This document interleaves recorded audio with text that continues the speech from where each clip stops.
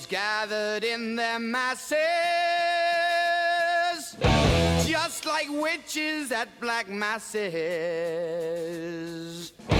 Evil minds that plot destruction, sorcerer of death's construction. In the fields of bodies burning, as the war machine keeps turning. Death and hatred to mankind, poisoning their brainwashed minds. Oh, Lord, yeah. And that was the sound of Black Sabbath, War Pigs. That was your Survivor Series War Games theme song of the whole event. I'm your host, G2. I'm here to give you my Survivor Series War Games review. And let me tell you guys something. Survivor Series was a good pay-per-view. You had 5 matches on the card. You had 1 match that was a dud because, well, we all knew it was going to be a dud, but I'll get to that when I get to it. But all the other matches, it was fair. It was fine. Survivor Series was basically the tales of 2 War Games matches. One War Games was all about nothing but weapons and spots, and it was basically a big hodgepodge of things, but it wasn't about a story. While the second War Games was nothing but story-based work. It was nothing but character work, but I'll get to that one when I get to it. So let me just start off with the first War Games match, and it was the first match of the show.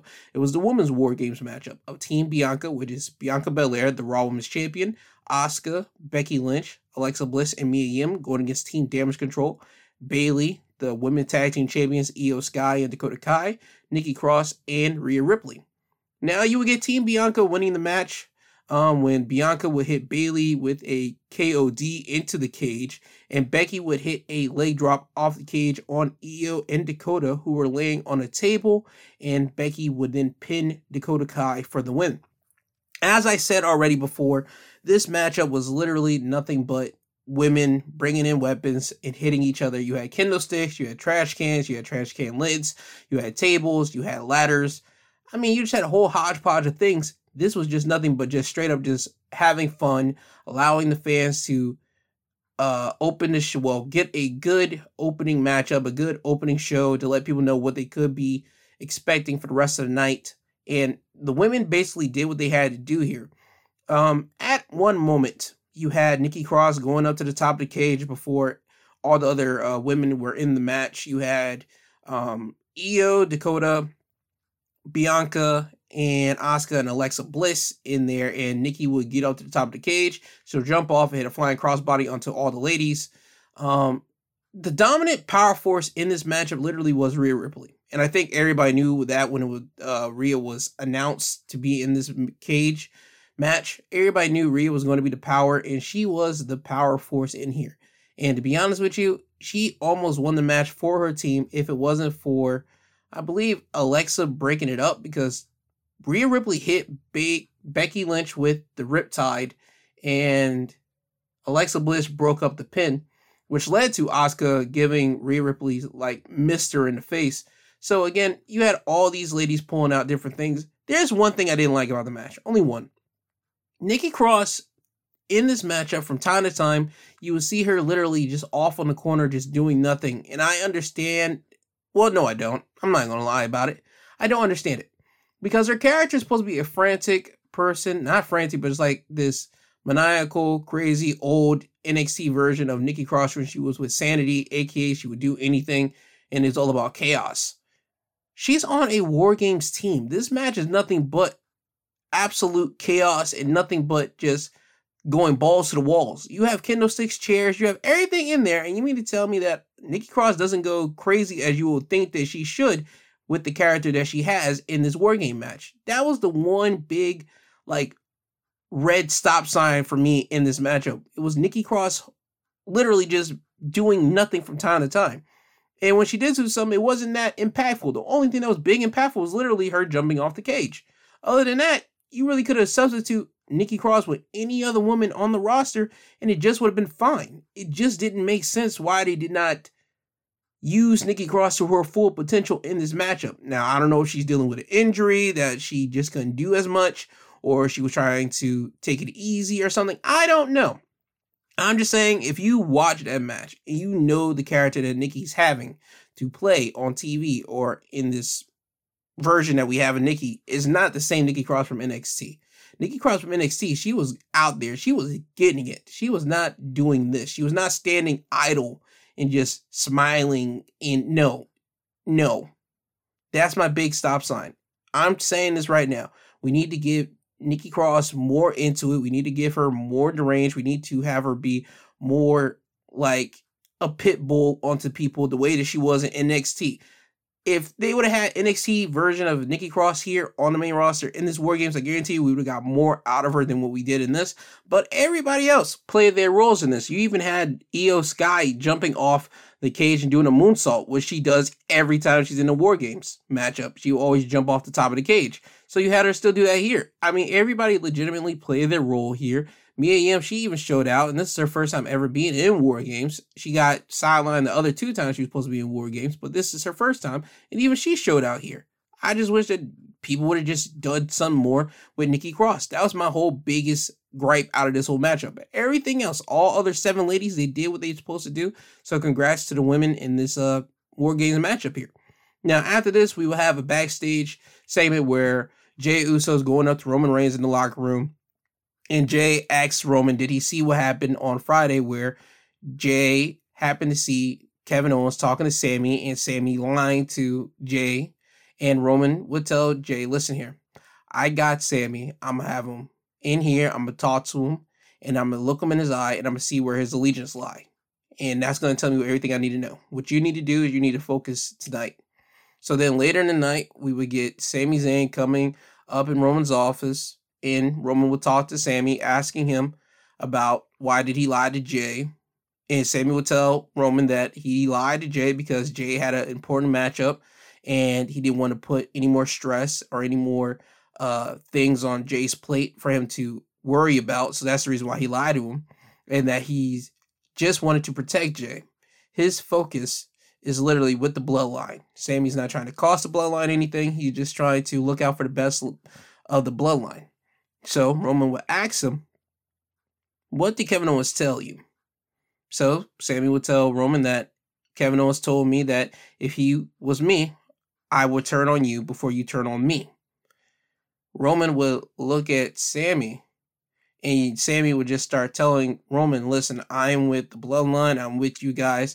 I'm with you guys all the way. I don't take this for granted. You guys took me in when nobody else would. There's only 5 people that go into your locker room. It's the Usos, Paul, Solo, and myself. I don't take that for granted. You guys mean the world to me. I am truly with the bloodline. So Roman will look at Sami, and he just stares at him. And there would be this long little stare between Roman and Sami. And then Sami would see Roman get up, and Roman would tell Sami to get up. And he would tell Sami that, I believe you. And they hug each other. So later, you will see Jey get back into Roman's office, and Jey will ask Roman, okay, what happened? Roman says, I saw everything I needed to see. We'll go out there and we'll handle our business. And that was it. So we have to see what happens at the end where we get to the men's War Games. Now, getting on to after that, we would get to AJ Styles with the club in his corner, going against Finn Balor, who had Judgment Day, which is Damian Priest and Dominic Mysterio in his corner. AJ would win the match by pinfall by hitting the phenomenal forearm on Finn for the win. Both men will leave the matches with bruises on their body. I'm not going to lie to you. I was expecting something else with AJ and Finn. I thought we were going to get something along the lines of their match in 2017. But we didn't get that. I understand they are older now, but I thought we would at least get something more. But I'm not going to complain. This still was a good match. I'll go back to it, but I would probably go back to their TLC match before I ever go back to this one if I had to pick the two.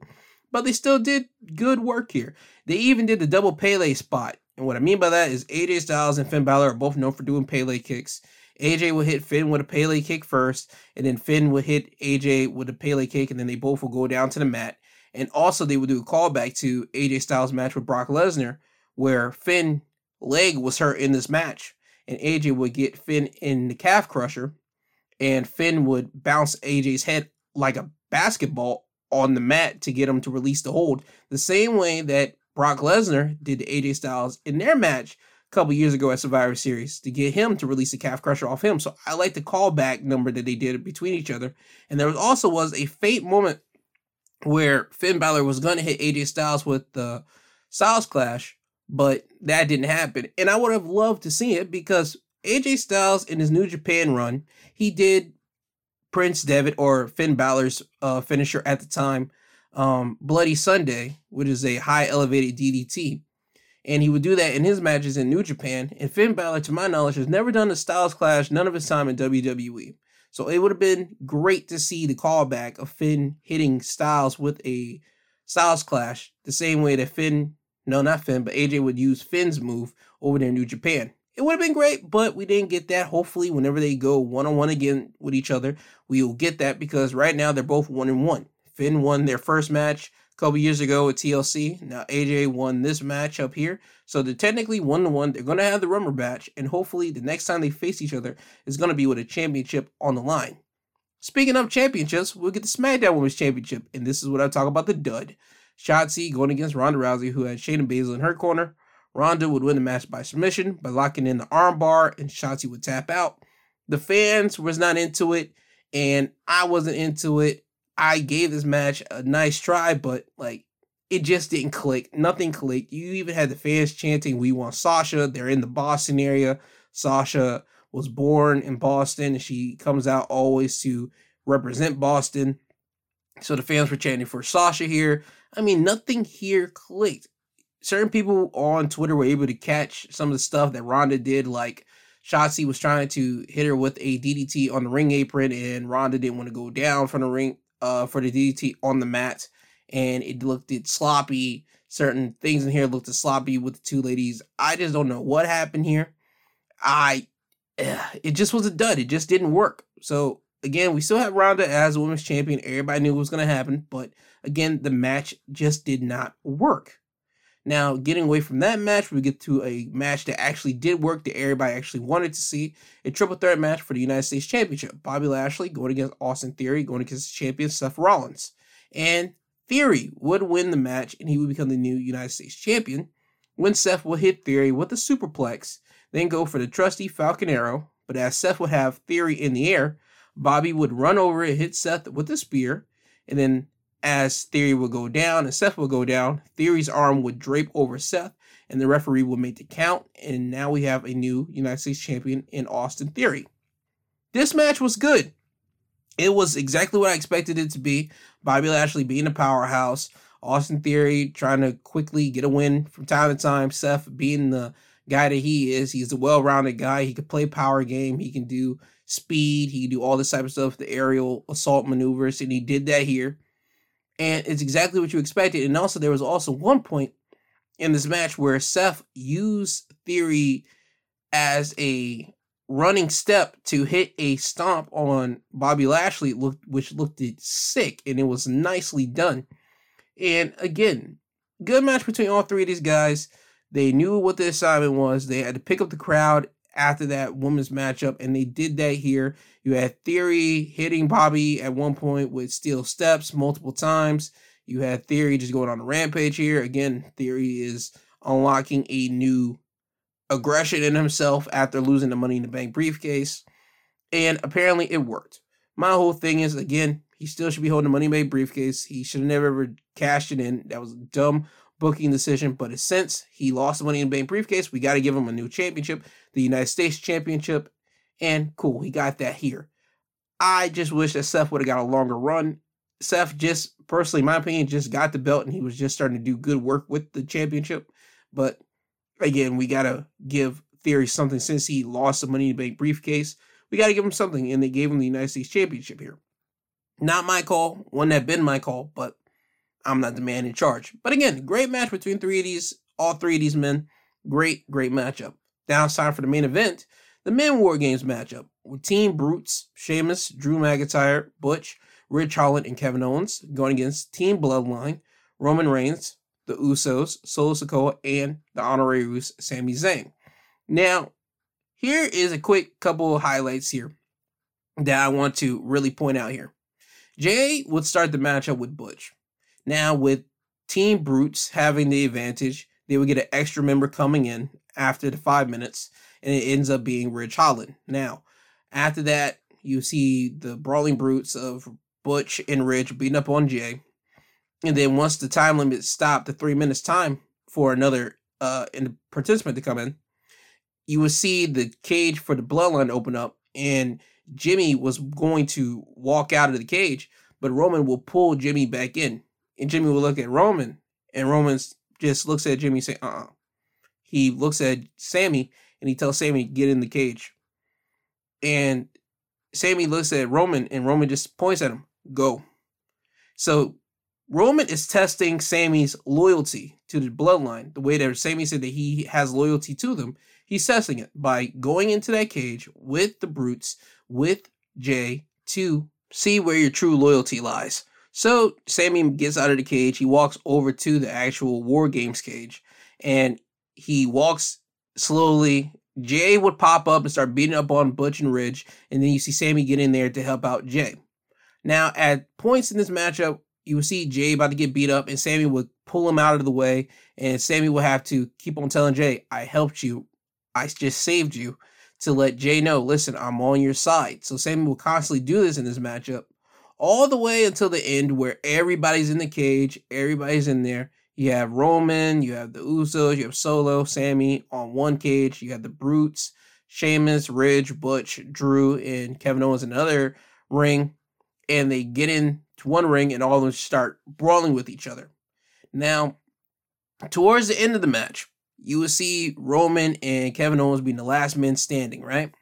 And Roman and Kevin Owens are trading hands, doing their thing, and you see Kevin Owens get the better of Roman. He would hit him with a pop-up powerbomb, and then hit Roman with a stunner.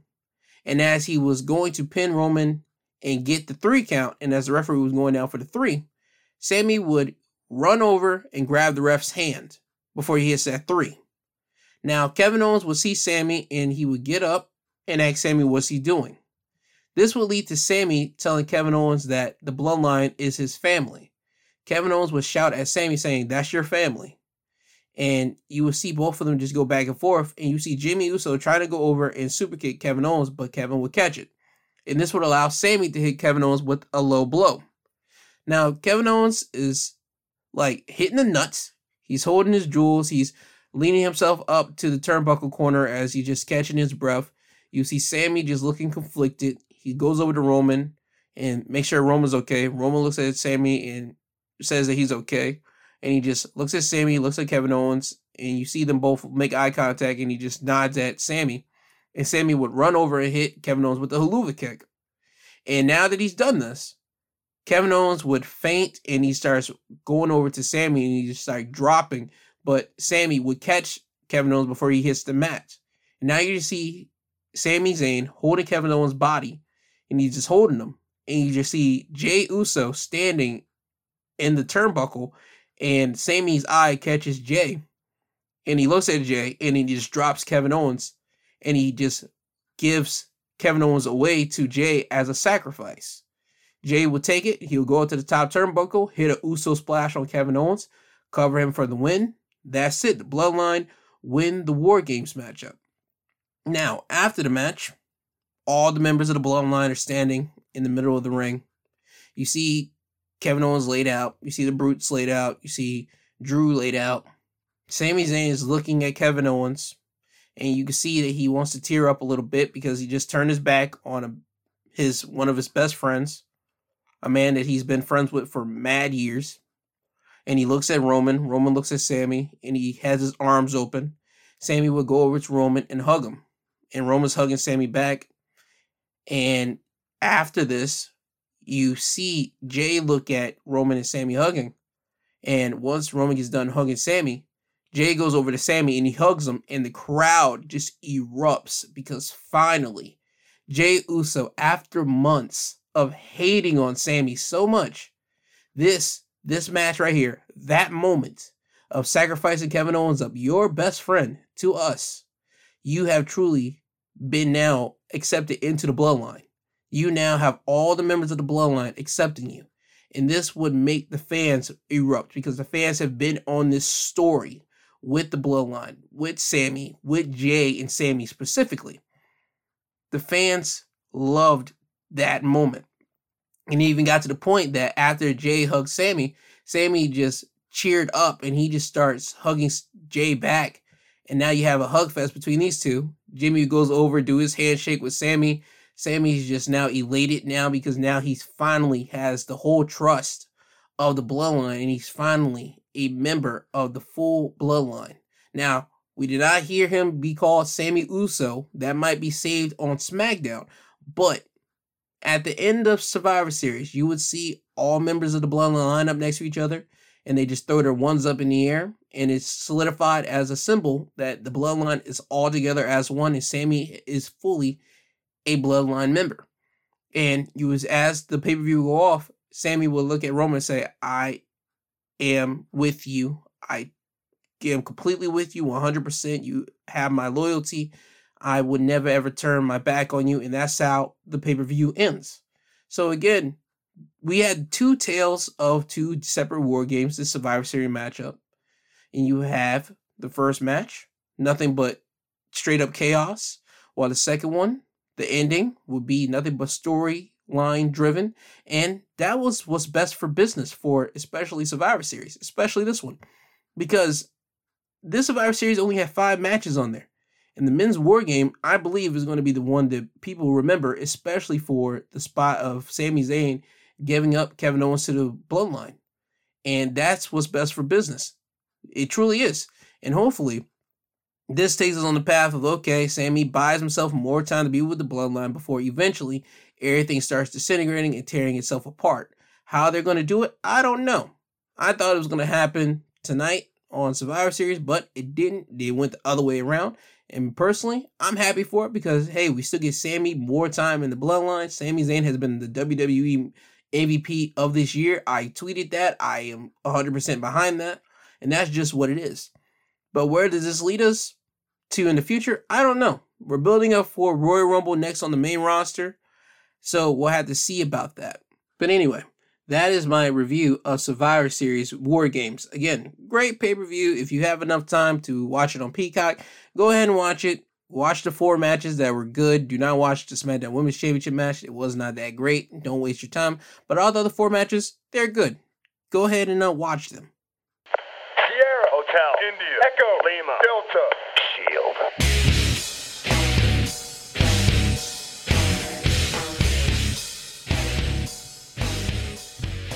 Now, here's some little bonus content for you. I told you guys a couple weeks ago, if you were listening to the Wrestling Highlights of the Week episodes, that I was going to give you my 10-year retrospective on the Shield since they debuted at the Survivor Series pay-per-view 10 years ago when they helped CM Punk retain his WWE Championship in a triple threat match with Ryback and John Cena to be known as one of the longest reigning WWE champions of the modern era when he retained his championship and he was actually able to surpass the 1-year time mark. But that's all just nerdy stuff for me here. The Shield has been around the mainstream WWE or mainstream professional wrestling era for 10 years. The Shield, which consists of Roman Reigns, Seth Rollins, and Dean Ambrose, are better known as Jon Moxley in AEW. Now, when people first saw them on the main roster, a lot of people didn't know who they were. Only certain internet guys like myself or big diehard guys would know exactly who all 3 of these guys were, especially if you watch like NXT on Hulu or you can catch like certain segments on YouTube. That's the only way you actually knew who Roman Reigns was because he was not on NXT that much. FCW, the brand before NXT, he was on there as another character known as Liaki. But when he got transferred over to NXT, he changed his name over to Roman Reigns. He wasn't on there but for so much, and then he just vanished off the whole NXT brand until the Shield popped up. Now, with Shield being up there, they were known as the guys who were just basically going to be the security guards or the extra hired muscle for CM Punk to help him retain his WWE championships. He did that on a couple occurrences. The most notable ones is the Survivor Series one, and also the match that he had against Ryback on Monday Night Raw, the TLC match to retain his WWE championship, as CM Punk was heading off into his Royal Rumble matchup with The Rock of 2013. But again, the Shield is something that a lot of people would like to give credit to for helping change the way that WWE looked at people coming up from developmental. Because if people don't remember this, a lot of people that came up from developmental to go to WWE, a lot of them were not connecting with the audience. You had the Nexus, who were the legit first people from developmental I believe that anybody's ever going to give credit to. They connected, but then their water hose got cut, and I mean, everybody just went down the drain after that, except for Bryan Danielson. Darren Young, he had to get himself with Titus O'Neil, and they became primetime players, and for the next couple of years, it took them until they won their first WWE Tag Team Championships. You had Michael Tarver, he didn't go anywhere. David Otunga, he was a, 1 or 2 time WWE Tag Team Champions, and after that, nothing. Michael McGillicuddy, who got transformed into Curtis Axel years later. He had a couple of Tag Team Championships underneath his belt. He has a run as Intercontinental Championship 1 time, and then that was it. You have Husky Harris, who now is known as Bray Wyatt. He's the only one besides, like, Bryan Danielson, I would say, to actually use the Nexus thing and actually got himself catapulted. Well, Bryan Danielson did, but not Husky. Husky had to go back to developmental, and then he had to come up with his own character. That's besides the point. A lot of people in Nexus didn't really cut the mustard, except for Bryan Danielson. Let's just call a spade a spade. Wade Barrett, he had an opportunity, but that did not happen. You had other characters that would come up from developmental, and I can't even remember all of them. You had Tyler Rex. You had who else? Eric Escobar. You had certain other people. I mean, by God, if you just go back, you can know who I'm talking about here. But the Shield were the first actual people that actually got some type of power on the main screen television. People that were actually legit badasses that people actually wanted to see on your television screen so many times to kick ass. That's what you wanted out of the Shield, and that's what you wanted from them. They were the guys. When they first came in, they straight up just wrecked shop, and they did what they did, and that was it. And then the first time you heard from them, you saw them in a backstage situation segment with Michael Cole. You had Roman Reigns, you had Dean Ambrose, you had Seth Rollins on in their own respective stools, and they're all just waiting for Michael to ask them questions. You have your infamous Dean Ambrose nope meme that comes out of that. Roman Reigns, he didn't say much. He was known as the silent killer. Seth Rollins, he was your wrestling guy. Dean Ambrose, he was your talker of the group, but he still could wrestle here and there as a brawler. And Roman Reigns, he was your big muscle brute. And that was your formula for the Shield. The Shield were the guys. Just make it point blank and clear. And you could tell even at that point, the way of the trajectory of the Shield, they were going to be the men that were going to carry WWE in the next couple of years, going into the future. You knew it was happening. Well, I can say this. You knew Jon Moxley and you knew Roman Reigns were. Seth Rollins, I'm going to say 50-50 on because of this reason alone. Because Seth Rollins, I see him as a white version of Kofi Kingston, but with more muscle. Because Kofi, he can do everything Seth does with respect. And that's a fact. But he just does not have the power game that Seth Rollins has. Seth Rollins has a power game that Kofi Kingston does not have. But all the athleticism, all the ability, all the high flying stuff, Kofi and Seth are bar for bar on the exact same measure stick to me. So I did not know what they were going to do with Seth Rollins when the whole Shield broke up. Because when you look at the Shield, you see the template, you see the blueprint, you see what WWE is going to do. Jon Moxley, Dean Ambrose, he is your villain looking guy, and he makes the perfect villain in any promotion he's in. AEW, we haven't seen it, that part of Jon Moxley yet, but we will when the time comes. But Dean Ambrose, he is the perfect villain when you give him that time. The way that CZW and all these other independent wrestling shows did, he made his name for being a complete a-hole. Roman Reigns, you can see it now with him being the tribal chief. WWE always seen him as the guy, as the person that they're going to build a franchise around. That was their person. You could see it even back then, the way they were looking at him, the way that he was always the guy for certain things, as in the Shield triple powerbomb. Roman was always in the middle, always having Seth and Dean hoist guys onto his shoulders and hit the powerbomb. Roman was always the middleman. He was always the heavy hitter. That's always the thing. He was a good-looking guy, still a good-looking guy now, but you can see what I'm talking about. WWE was building their franchise around Roman, and it was easy to see even back then. Seth Rollins was always the guy that was the well-rounded guy. He could do everything. He could talk, he could wrestle in the ring, but you just didn't know what they were going to do with him once the Shield split.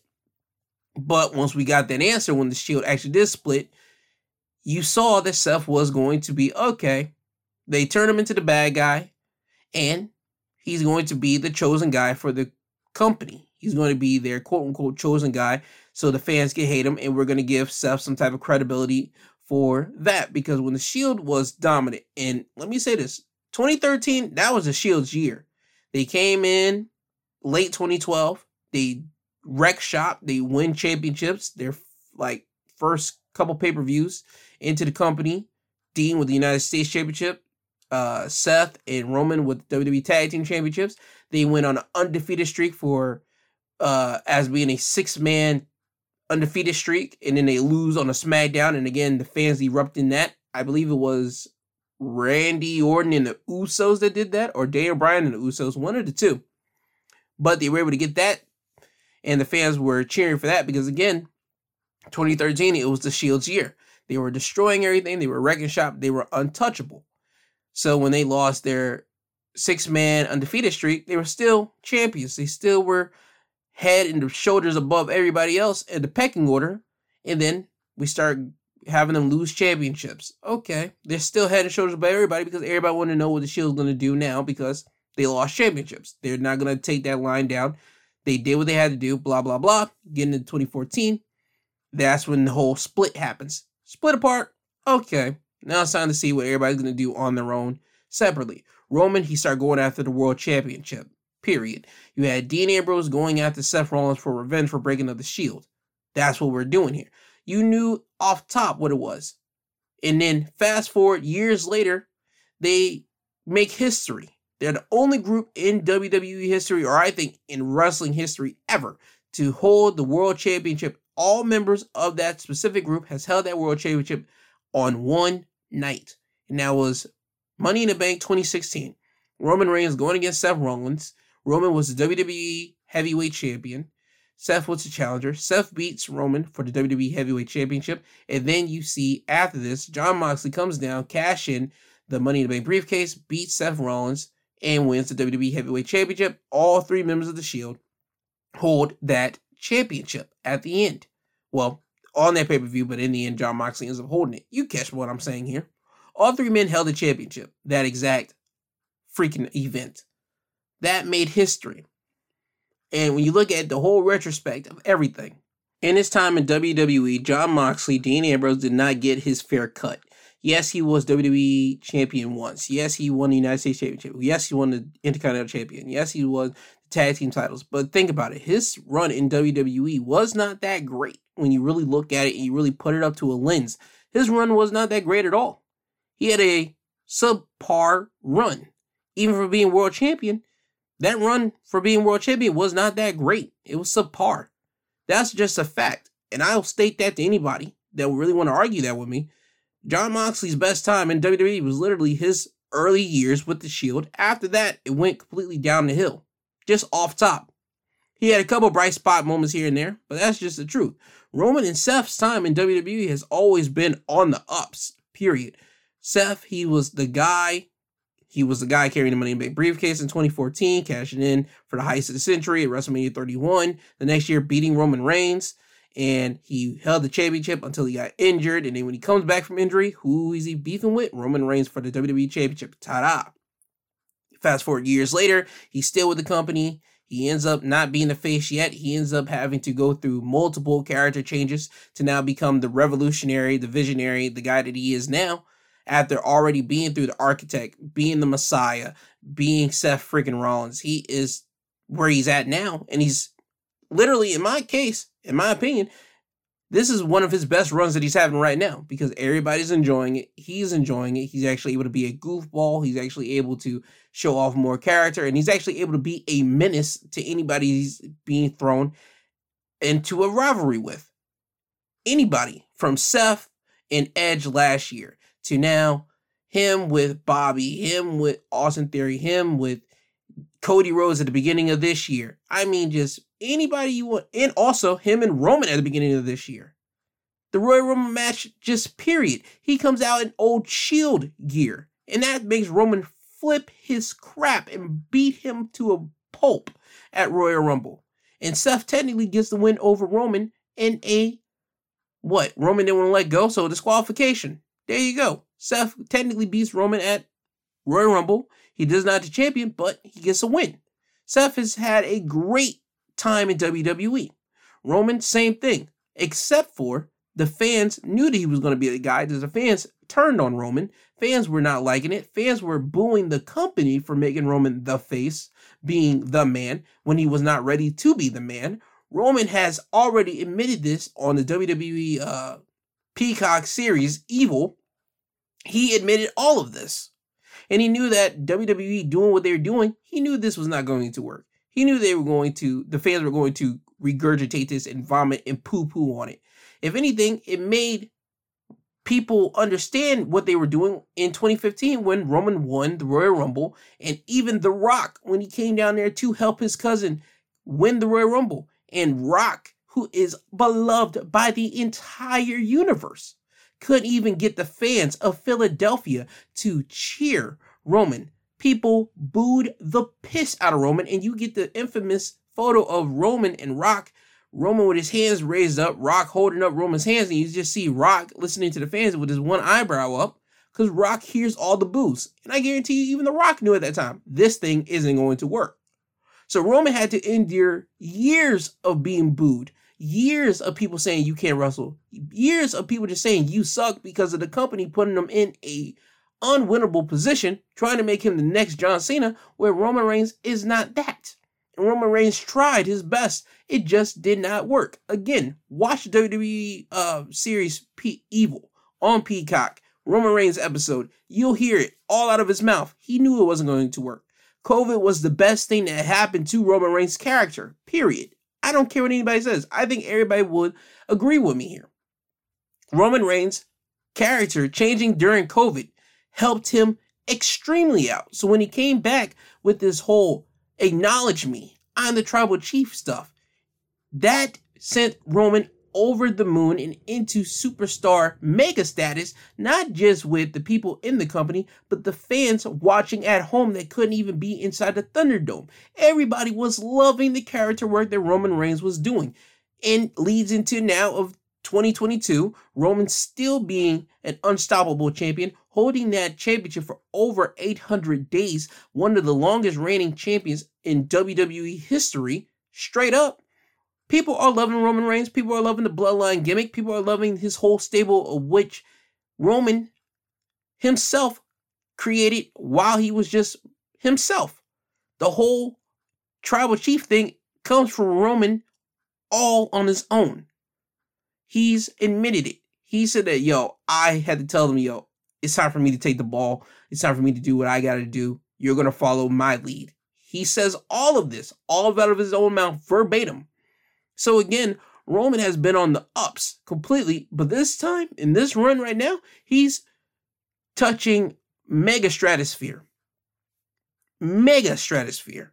So Roman's time in WWE has been great. Seth's time has been great in WWE. Dean Ambrose's time in WWE wasn't that great, but over there in AEW, when he jumped ship to go to AEW in 2019, he has been the man over there in AEW. He has been Mr. AEW. He was and still is Mr. AEW, even when Cody and the Bucks and Kenny were the guys when they first started, and those were the four faces with Jericho, 5. Jon Moxley was the 6th man. Jon Moxley was that 6th man, but when he became the world champion and he became champion during COVID, he carried AEW while COVID was happening. He was still the man. And this year, 2022, after he comes back from fighting his demons and everything else, he becomes the man to wave the flag of AEW so hard that he's able to do shows on the independents, and he becomes Mr. Independent. He takes that title away from Matt Cardona and Jon Moxley just showing up at independent shows, and he just doing whatever he wants while he's still cashing Tony Khan checks on AEW. Jon Moxley is the man. So, in retrospect, when you look at everything in totality, his time in WWE was suckish, but that helped him get to AEW and make him become the man and the star that he is today after learning the lessons that he had to learn and endure from being in WWE. If he wasn't ever in WWE, I don't think he would have learned those lessons, and I think he probably would not be the Jon Moxley that we know of today. I'm just going to be blunt with it. So, retrospective, looking at it all in totality, the Shield has played a major part in all of professional wrestling. Over here in WWE and over there in AEW, the Shield has transformed professional wrestling as a whole. So with that, I just want to say thank you to the Shield, thank you to WWE for doing this, and also thank you to CM Punk for coming up with the idea for the Shield, but WWE had to tweak it by putting Roman Reigns inside of the Shield instead of, well, Cassius Ohno, Chris Hero, Jon Moxley, and Seth Rollins. Those were CM Punk's three guys, but WWE tweaked it, took Cassius out, put Roman Reigns in, and personally, looking at it now, they made the right choice. So, thank you to everybody involved in the whole Shield creation. Thank you to Seth and Roman and Jon Moxley for carrying it out, and thank you to just them for making people that were out of touch with WWE and seeing you guys come back into touch with WWE, come back in touch with professional wrestling, because again, you guys help change the way that people looked at wrestling, the way that people thought about WWE, and you guys brought people's eyes back to the business and eyes back to the product of WWE at that time. I was around at that time, so trust me, I can say this. Trust me, I was around. I saw things. I saw people tweeting about it. Now they would say that, yo, I never watched the product before. I got out of touch and out of love, but then I saw these three guys going out there and just be complete badasses. Who are they? And they brought them back into the business.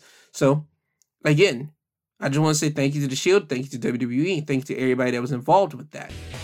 So, now with that all being said, I hope you guys have a good Sunday. I hope you guys have a great rest of your week. I hope you guys listen to my Sunday episode. It's called Losses. If not, you'll hear me again on next Saturday for Wrestling Highlights of the Week. So with that, this isn't goodbye. This is until you hear from the sweet sounding voice again. This has been Survivor Series and also the Shield Retrospect. This has been G2. He is I and I am him. I love you all.